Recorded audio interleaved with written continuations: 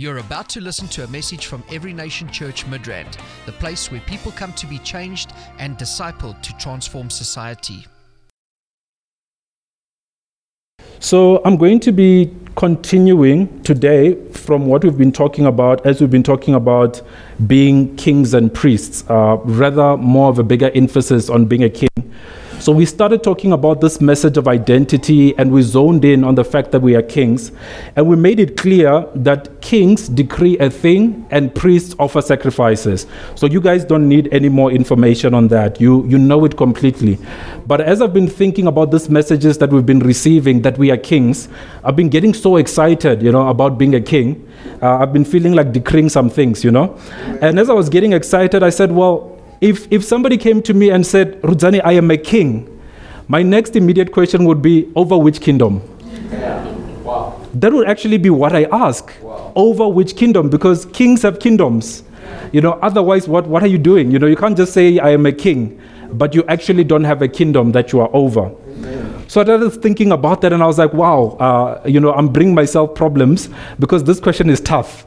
I'm not a king over the kingdom of God, that's for certain. So this is a very tough question. How can I resolve this and get to understand my kingship and the role that I have to play as a Christian? So as I thought about it further, I started thinking about traditional kings, or rather traditional chiefs, and how they are organized and they are set up. So specifically in my culture. So how it would work in my culture is that you would typically have multiple chiefs. So you don't have just one. You have multiple chiefs, but you only have one senior chief. Now, the senior chief is the chief of chiefs, in a sense. All those chiefs actually report to him. And how all the other chiefs get their chieftaincies is that they were related to this chief in one form or another. And what he then did is that he commissioned them to a land. So he would say, I want you to take over that land. Once you have succeeded, you are no chief. Okay, so a lot of our places in Venda, which would be named like Rwamondo and so forth, they represent the chief who actually took over that place. But that chief would not have been doing it for himself. He is doing it for the senior chief. Why? Because it's been commissioned. So the chief never decides, I want land, therefore. Actually, the senior chief decides, I want more land, therefore. You get it? Therefore, you go and colonize on my behalf. And when the chief gets there, what he does with the people that are there is that he actually changes them to be the culture that is from. So he assimilates them into a new reality. So essentially, he's going to this new area to make it exactly like home. That's what this chief does. And if at any point he decides, well, I'm doing it for another chief, or I'm doing it for myself, he has broken rank. Yeah. He is no longer a part of that tribe. He'll be starting a new kind of tribe. Makes sense, right? Now, that's a good picture, that's a good reference to have in your mind when you start thinking about being a king. Yeah. The Lord is commissioning us into our different areas. Wherever you find yourself, whether it's in a complex, whether it's in an estate, whether you are a landowner and it's in your farm, okay? You are commissioned there by the Lord. And the Lord wants to make that place look like heaven. Amen. That's what he wants to do. So you don't commission yourself and say, I am the king over, this area when the Lord hasn't spoken. Because that's not the Lord's mandate. Amen. But the Lord has given us a clear mandate, isn't it? He says, go and make disciples of all nations. Meaning that every nation has a king that the Lord is going to deploy. Now, a nation is not necessarily a country. It's a group of people, meaning that there's a group of people that the Lord wants to reach through you. There's a group of people that the Lord wants to make look like heaven through you. There's an area earmarked just for you. Amen. And the Lord releases you into that area. Amen. That is why you're a king, because you're commissioned by the King of Kings. Amen. Now, if you break rank and you decide, oh, you know what, God, I really liked, you sending me here, but I see it's more suitable for my benefit and for myself, you've broken rank. Yeah. You're now no longer under the King of Kings. Or if you get there and says, well, the darker side looks more fun, so I want to play for the other kingdom. You've broken rank. Yeah. You're no longer under the King of Kings. That is what it means to be a king. So if you are in an area and you're not making it look like heaven, you're not doing your kingly duty. It means that there are things you should actually go and remove from the walls of the areas you find yourself in. Yeah. Because it's not in heaven. Yeah. It means that there are people that should be praying for to get healed. Why? Because there's nothing like that in heaven. You are bringing a heavenly dimension into that reality. That's what it means to be a king of God. No wonder Paul actually says, set your mind on the things where? Above. Not on earthly things. Why? Because if you're looking on earthly things, you're going to think that your kingship looks like earth. But if you set your mind on the things above, you're going to see what the kingdom of God looks like, and that's what you're going to bring down. That's why Jesus says when we pray, what are we supposed to say? Your kingdom come, your will be done on earth as it is where? In heaven.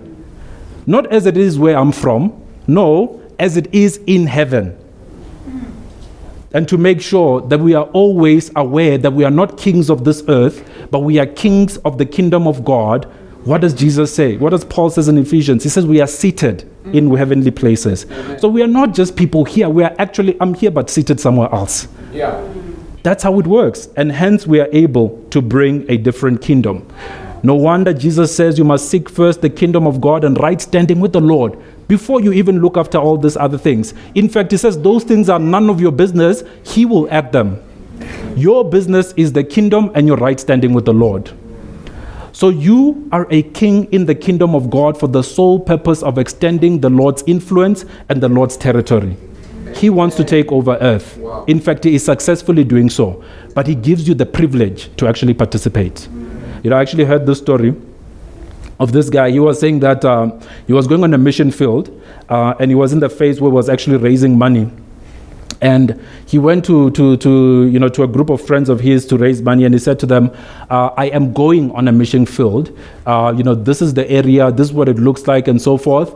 And then they said, wow, that's so far. That's going to be expensive. How are you going to pay for it? And then he turns around and says, well, my father is rich. Like my father is rich. It's already taken care of, but I'm asking you if you want to be part of what my father is going to do anyway. And by his father, he was talking about God. Yeah. The Father has already availed all the resources we need to actually take over. The Father has already put in plan the motion, has already put in plan what is going to cause colonization as per the kingdom to happen. Amen. You know, Reinhard Bonnke talks often that he wasn't God's first choice. Yeah. The people God chose refused. Yeah. But look at the impact that he's had, because the plan of God was going to go ahead anyway. And the Lord gives us the opportunity to say, participate. Be part of what I'm doing here on earth. Okay? So when we start to think like this, and when we start to imagine our worlds like this, we actually start to live different. We start to actually say, Lord, what's your agenda over this area that I find myself in? What's your agenda over the workplace that I find myself in? It changes your prayers. You're not always going to God and saying, they're complaining about me, you know. God, they don't like me, you know. God, you know, these are prayers that even sinners pray. You elevate your level and you start praying kingdom agenda. Amen. It's very different. You are praying to bring a new reality into the world. Amen. This morning when I woke up quite early, and strangely enough, when I woke up, I was facing sort of the wardrobe area. And it just looked like a banner, you know? I just saw a banner. Wow. Just like, that's a bit freaky, you know? What's actually going on? But I woke up and I just saw a banner. And when I was thinking about it, what is a banner? What is a banner about? A banner always represents three things in the Bible. A banner always has what the Lord has done, who the Lord is, and what he's about to do. Wow. So imagine if you woke up every day and the first thing you do is not check a status. But the first thing you do is look at the banner. And see, the Lord actually sent his son for me. He's a good, holy father and he's commissioned me to make a disciple today. Wow. Imagine how different your life would be. What agenda do we check when we wake up? Wow. If we check any agenda at all. The Instagram agenda is not God's agenda. But God has a particular agenda for your life. He wants to use you. That's why when you got born again, the Lord didn't send you straight to heaven. Amen. That's because he has a mission for you as a king here on earth. Amen. You won't be making disciples in heaven, just in case you don't know. Because everyone over there is going to be a disciple already. Like there are very few, like if you think about it, one of the things you actually can't do in heaven, then there's a book even named after this, is you can't actually evangelize. Yeah. Did you know that? That's one of the few things you can't. You can't pray for somebody's healing. So you have the opportunity now to actually do it. Because later you're going to find me there, and then I'm going to be telling you stories of how I prayed for somebody and they got healed. And you're going to think, but I should have. Yeah. And we know in Joel, the Bible actually tells us that he who executes his word is powerful. So the Lord has sent us here as executioners of his word. That's what we are supposed to be doing. Execute his word. Not with partiality, not, in a playful way, but execute his word. Because you are truly God's king here on earth. Now, we are not the first people to be coronated of God as kings, as you know. There have been many that have come before us. But I wanted us today to look at the first coronation and see if we can learn some things from it, if we can pick up some interesting lessons. And that first coronation happens in Genesis, isn't it? The coronation of Adam and Eve. Now, in Genesis 1:26, it says, "Then God said, let us make man in our image, according to our likeness, and let them have dominion." Coronation, isn't it? Let them have dominion. So we're going to make man in our image, and they're going to be kings. That's literally what he's saying. They're going to have dominion. And it says it's over the fish of the sea, it's over the birds of the air, it's over the cattle, over all the earth, over every creeping thing that creeps on the earth. What's not covered? Everything is actually under their domain. And then in verse 28, it says, "Then God blessed them and said to them, be fruitful and multiply, fill the earth and subdue it, have dominion over the fish of the sea, over the birds of the air, and over every living thing that moves." And over every living thing that moves. Have you noticed something interesting there about their coronation? The Lord prepared their domain before he coronated them.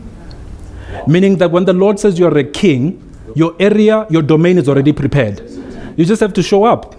He didn't say, I'm going to make man, and then I'm going to make something for him to have dominion over. He said, no, I'm going to make your domain, and I'm going to install a king over that domain. That's how the Lord works. The Lord is not guessing when he says that you are his king. The Lord is not guessing when he says that you are a disciple maker. He's not guessing. He already knows that that domain is prepared and it is ready. No wonder Jesus says, look at the harvest. It's actually white and ready. He wasn't guessing. He wasn't saying, maybe you will go there and they are ready. No, he says, it is ready. It is white. Amen. That's a different way that the Lord actually operates and actually thinks. So you are a king installed over a complete domain. Amen. And you have to show up and actually rule. It's like the Lord saying, actually, here is the title deed for such and such a building. Go and take it.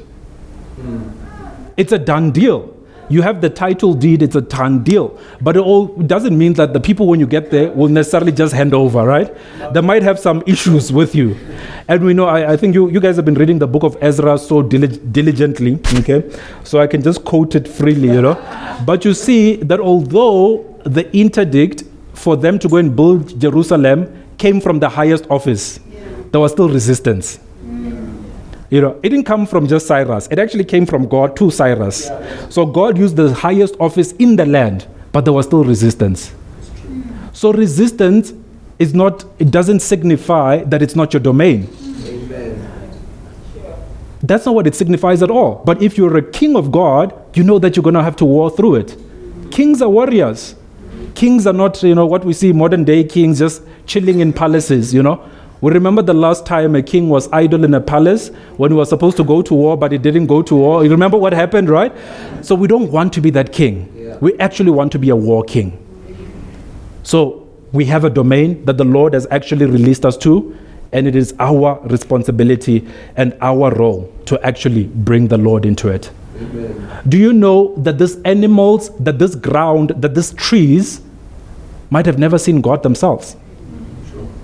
But they sure experienced him because the Lord sent a man who was just like him, who was in his image, into that domain. You see the power of that, right?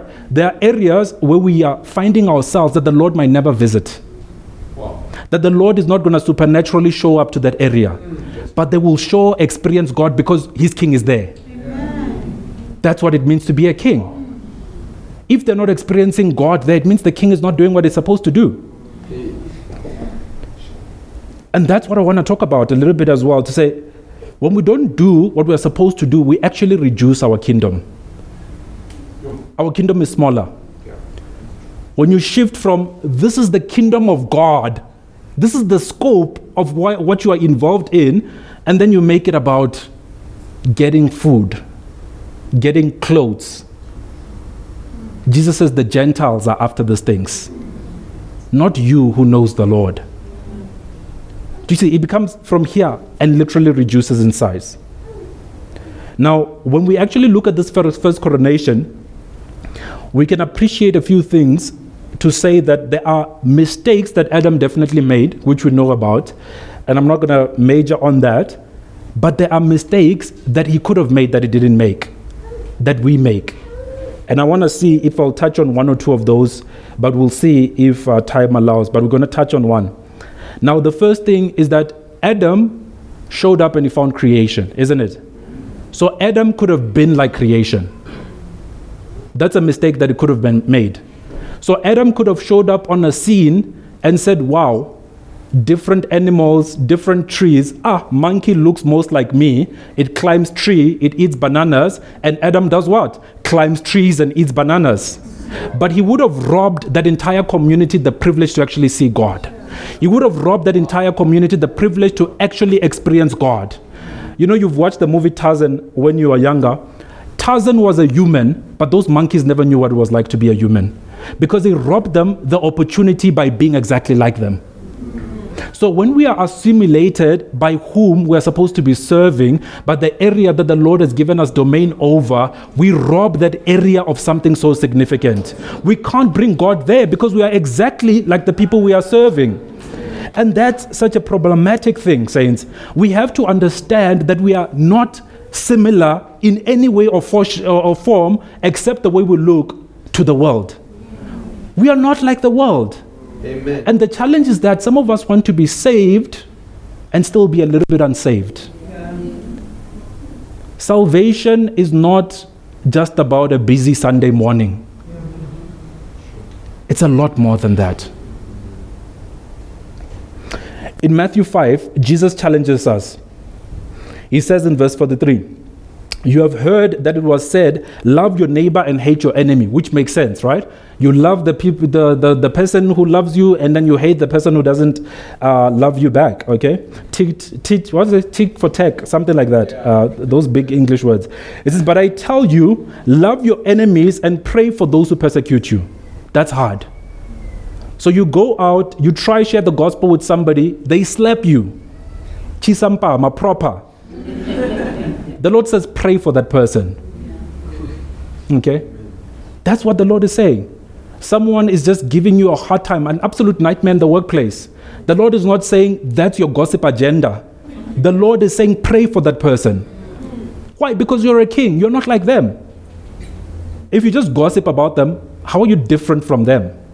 Because that's what they are doing anyway. But a king is different.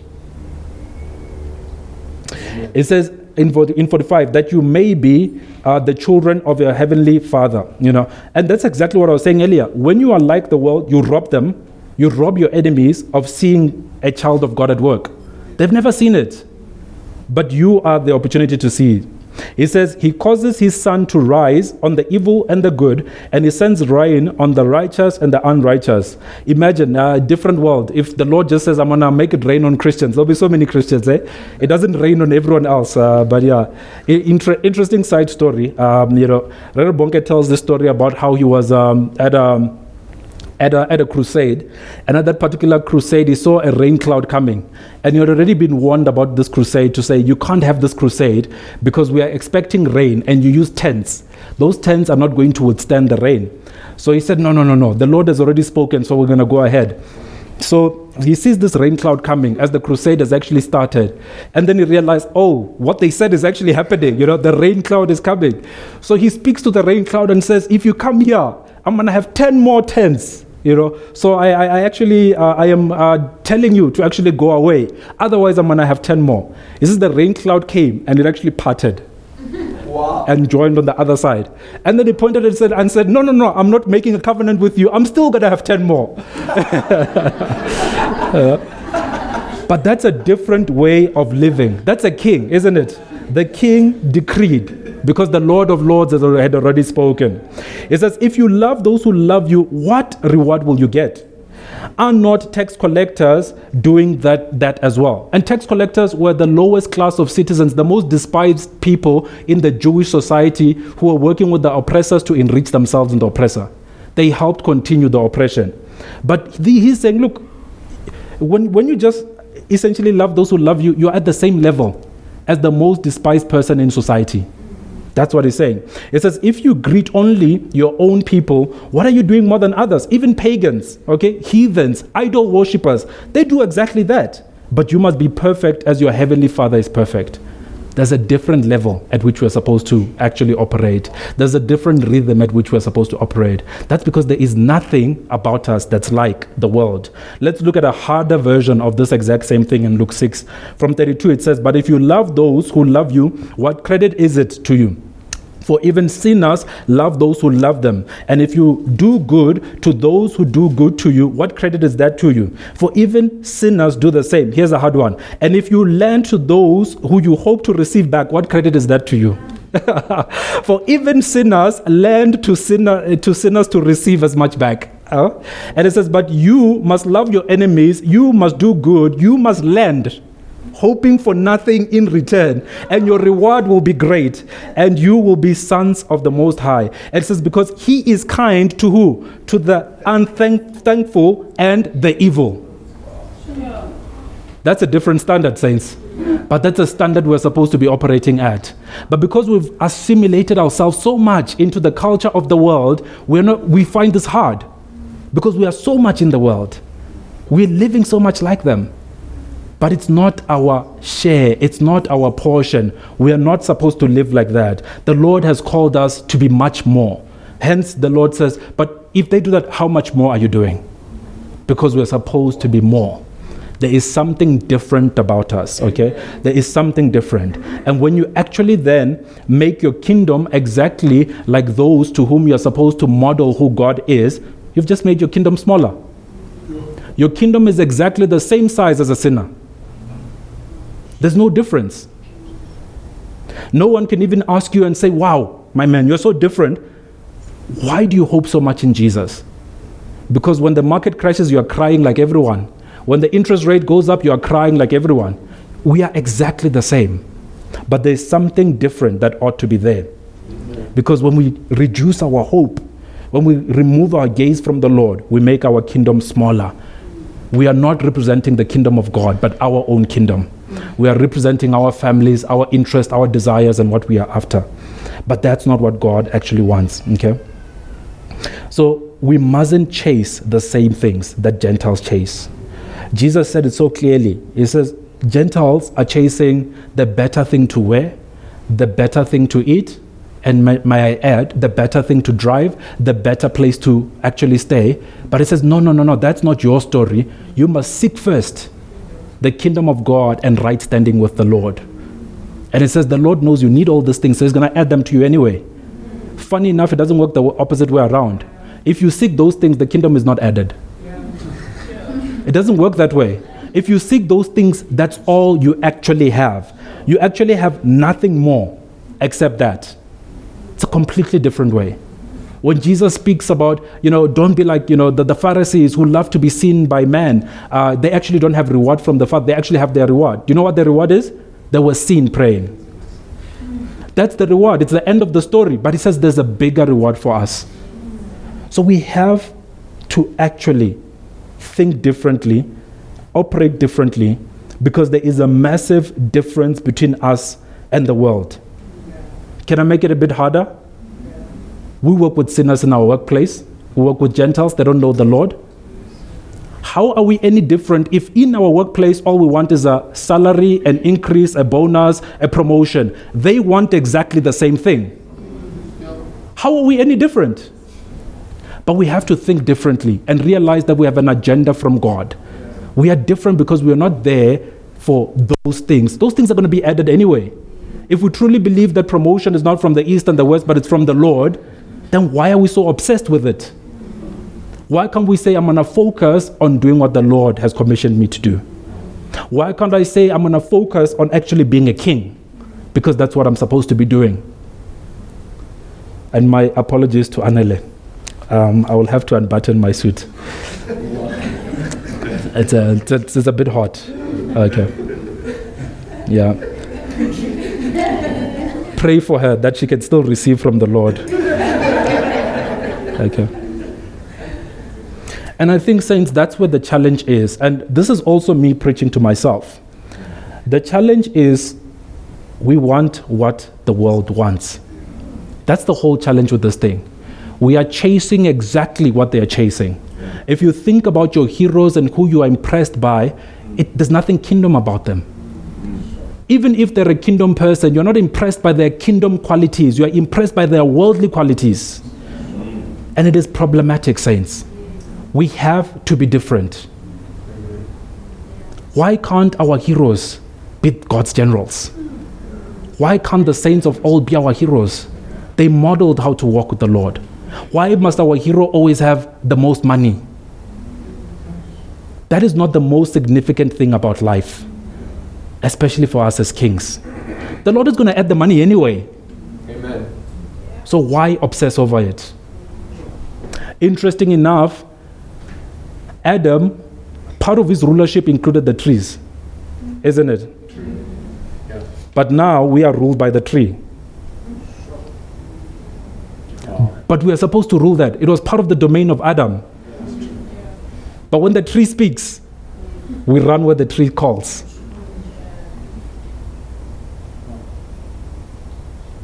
You know, and I think when we start to get this, what we should have done and what we should do is we should ask God and say, what profession am I supposed to be in? Then the Lord speaks a profession and we go for that. And I'll be the first to admit that I chose the profession I did because I met somebody very rich who had studied that. And I said, wow, these are the stairs. You know, I can see the ladder. You know, I can see it. So I'm not going to study all these other things that I'm perhaps passionate about. But I'm actually going to study where I see the clear ladder to money. Okay?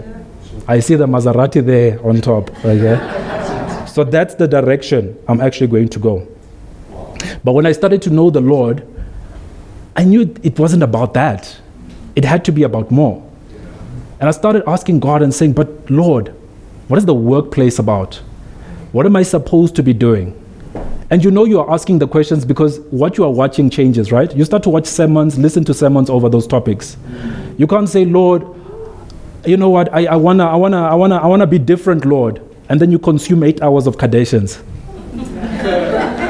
Right? It just doesn't connect, you know? It doesn't connect. Fortunately, I'm not an owner of a TV, so I'm cleared of that one. Okay. But I started praying to God when I started working just to say, Lord, you know, what is this about, you know?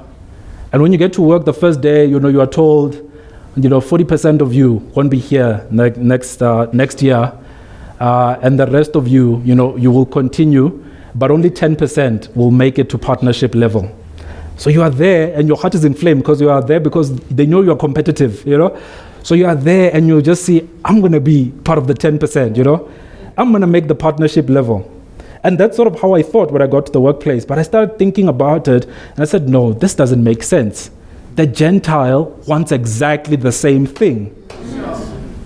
Why would I chase what the Gentile is chasing like there's nothing different in me? Like there's nothing different about me? And I started to realize that actually, when I go to work, I'm a disciple before I'm a management consultant. Like that's the truth. Which means I should be asking God discipleship questions about my workplace. My prayers change from, Lord, they're taking too long to promote me. You know, and we used to get peer reviewed in comparison. You know, you pray against people when they say you might be a 10 out of 10, but compared to so, you are a 5. Okay, that's how the rating used to work. So it was a very, very hard rating system, you know. You pray dangerous prayers, you know. You pray dangerous prayers. But, you know, I started to think about it and I realized that's what it's about. It's not about I'm a management consultant who just happens to be a Christian. No. I am a disciple that's deployed as a king into that management consulting firm. And I made disciples there. I shared the gospel, spoke to people about Jesus. But it wasn't because there's anything special about me, but it's because I said, it's about discipleship. So Lord, how do I do it? That's what it's about. So you don't show up at work and send a mass email to everyone. If you don't repent today, you're going to go to hell tomorrow, okay? Some of you won't show up because you'll be dead, okay? And I have seen some of those emails, being sent. And I'm just like, distance myself,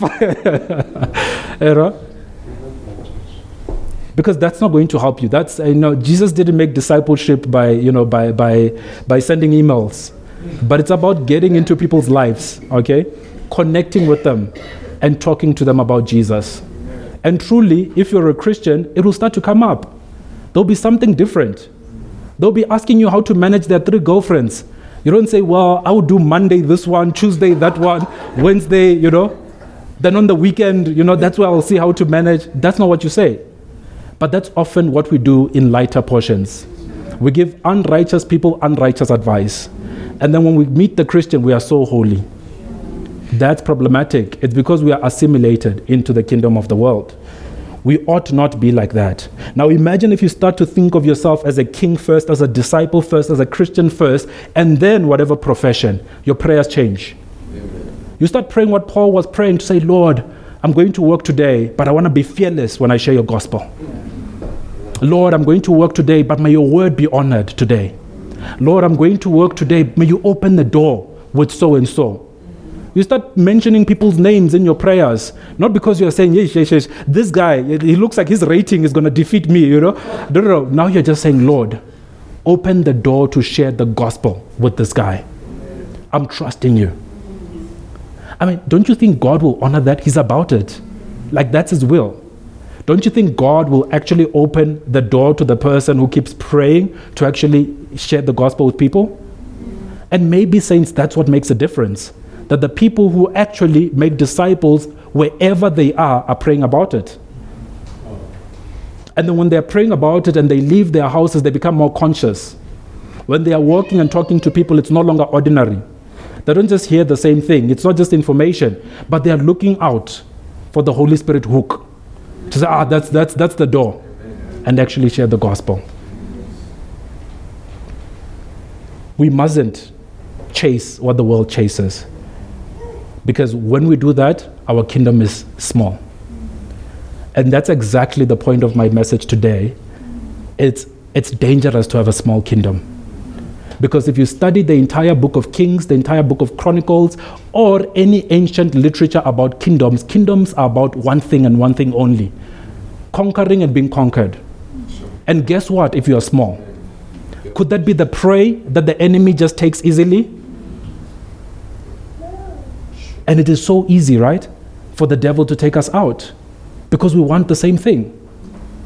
So if we want the same thing, what stops the devil saying, well, this guy is successful because he has responded to one of those blue posters, they hand out, see your enemy in the mirror. You've seen those.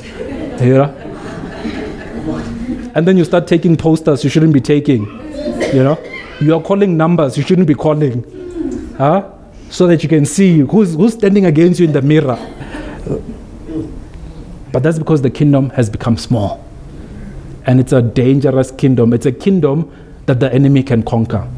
But when our kingdom is big and our kingdom is about the Lord and the Lord only, we are unstoppable. Amen. The enemy can't conquer that. Amen. The enemy can't stop that kind of guy.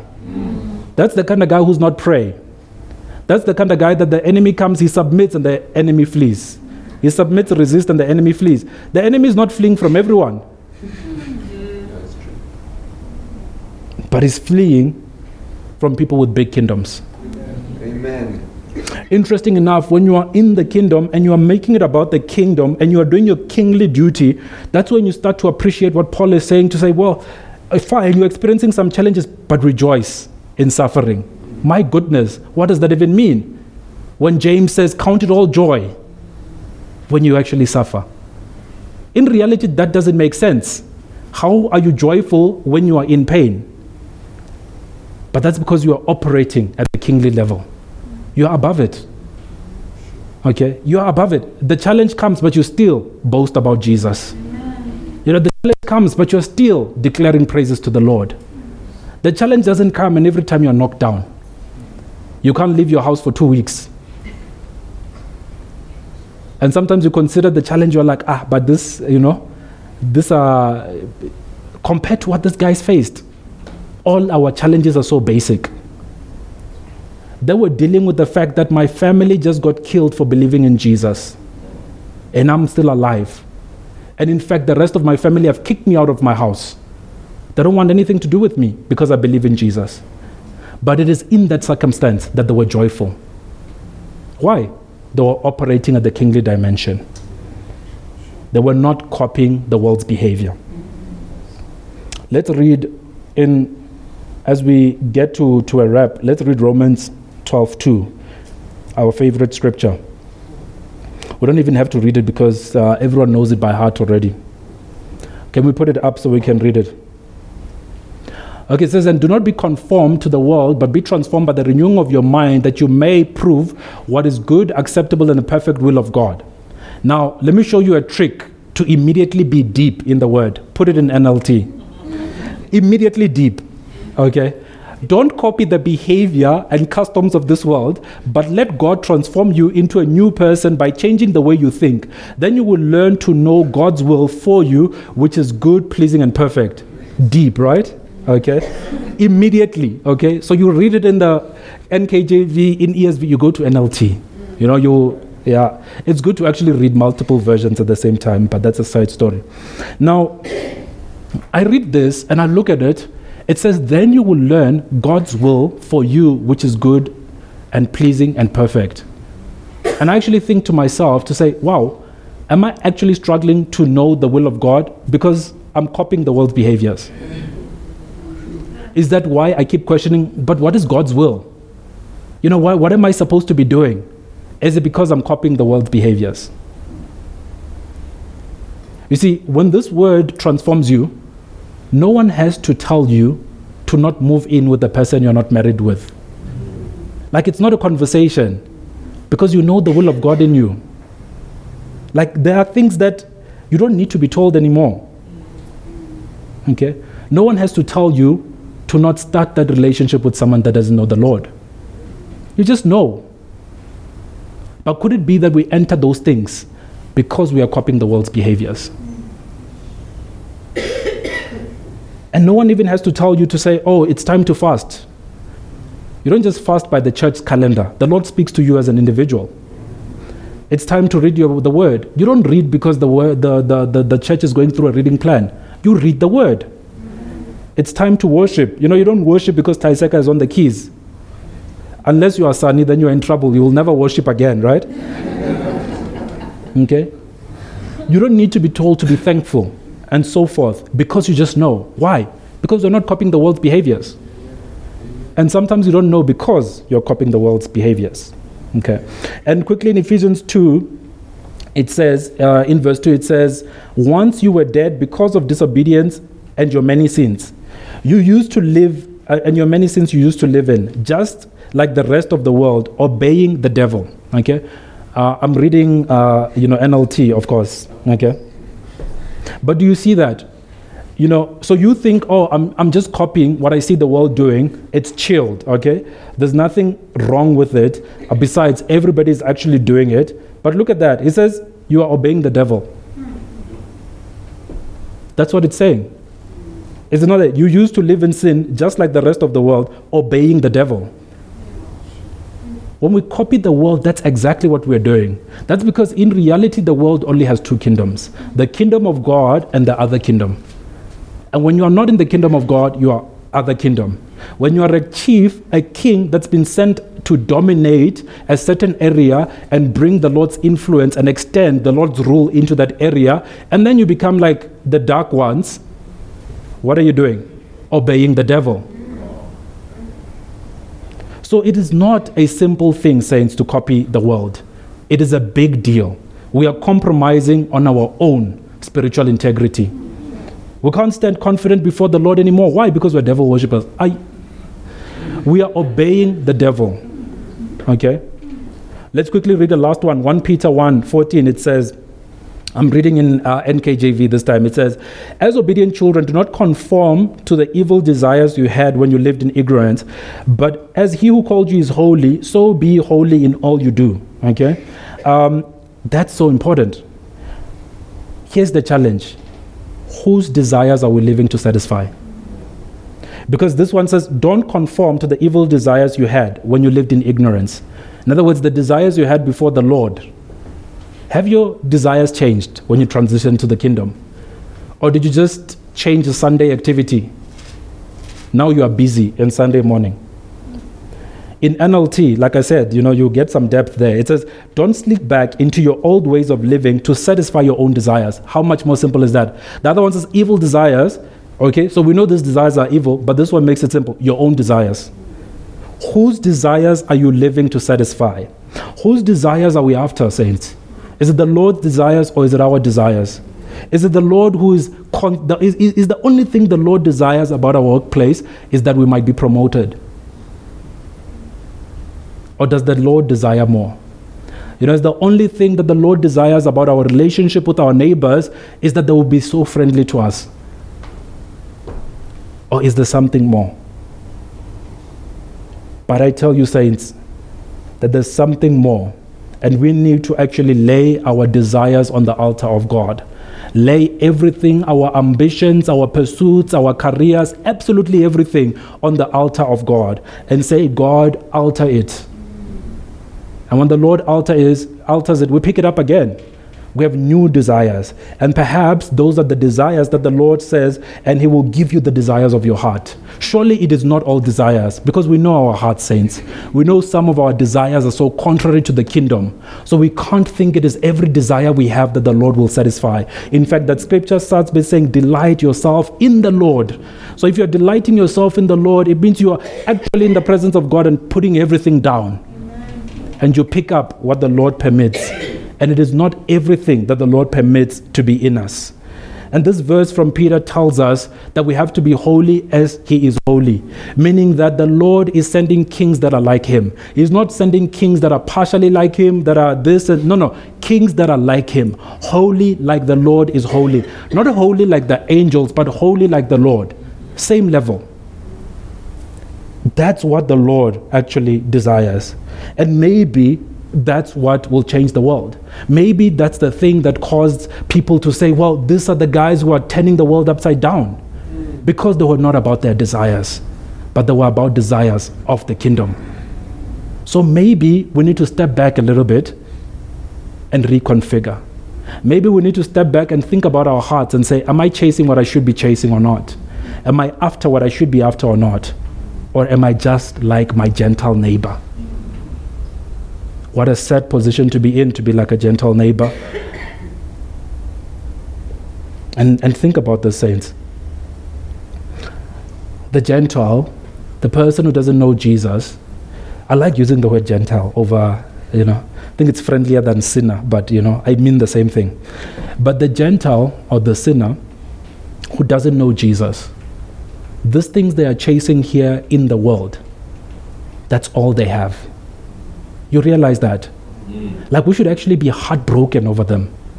That all they can do, all they're going to achieve, all the good they're going to know, it's just this world. There is nothing more for them except the wrath of God. There is no glorious kingdom waiting for them on the other side. But for us, we are different. Our hearts will break over them. And the reason they break is because we start realizing, oh, but we have so much better. There's eternity waiting us. There's eternal life waiting us. Jesus, we have so much better. And not just in the world to come, but we have it here. Maybe the gospel is not just about meeting Jesus for the sake of entry.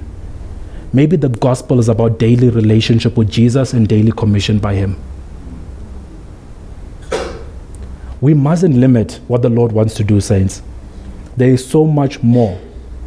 There is so much more.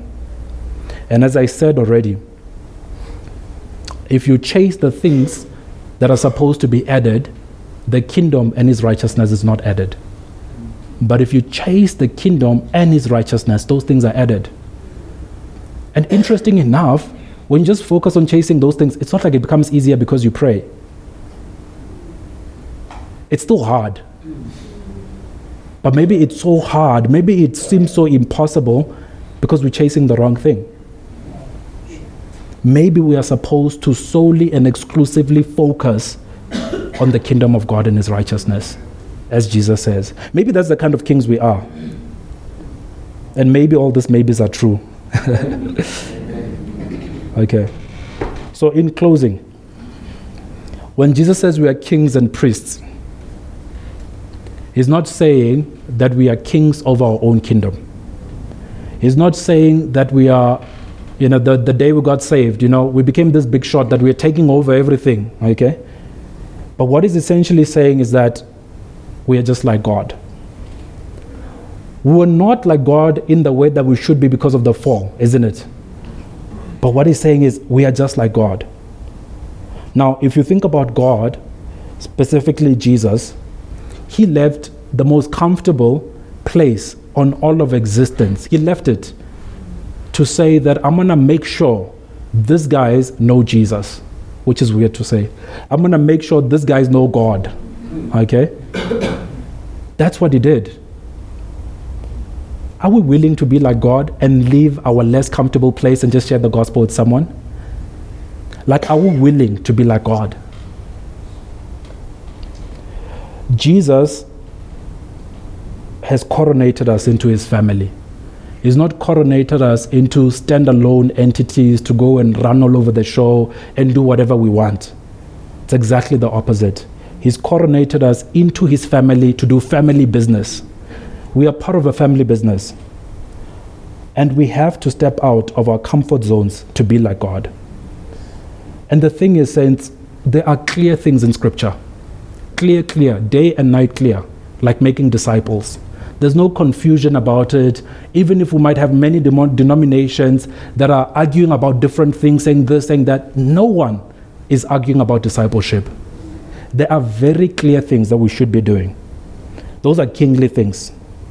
And what I think is quite funny is that when we major on those clear things, the unclear things will become clear. Like some of us, we are so obsessed with the specific will of God, but we are doing nothing. It doesn't come by prayer alone. It comes by prayer and a vigorous, zealous serving of God. Do what is clear, and the Lord will show you what is not yet clear. That's how it works. Okay? We have to be a people that are a mix of Martha and Mary in us. Always excited to serve the Lord, and at the same time excited to spend time at the feet of the Lord. I suppose the difference between us and Martha is we're not going to complain about Mary, right? But we are going to be a people that balance both those reality. We are coronated into a different kingdom to represent the King of Kings, not to represent us. And I'll close here because of time. This ministry has come to you that was live point from one Every Nation Midrand. of For other life-changing messages and more information, log into that was point one. So I'm going to close here, but I just want us to stand up and pray.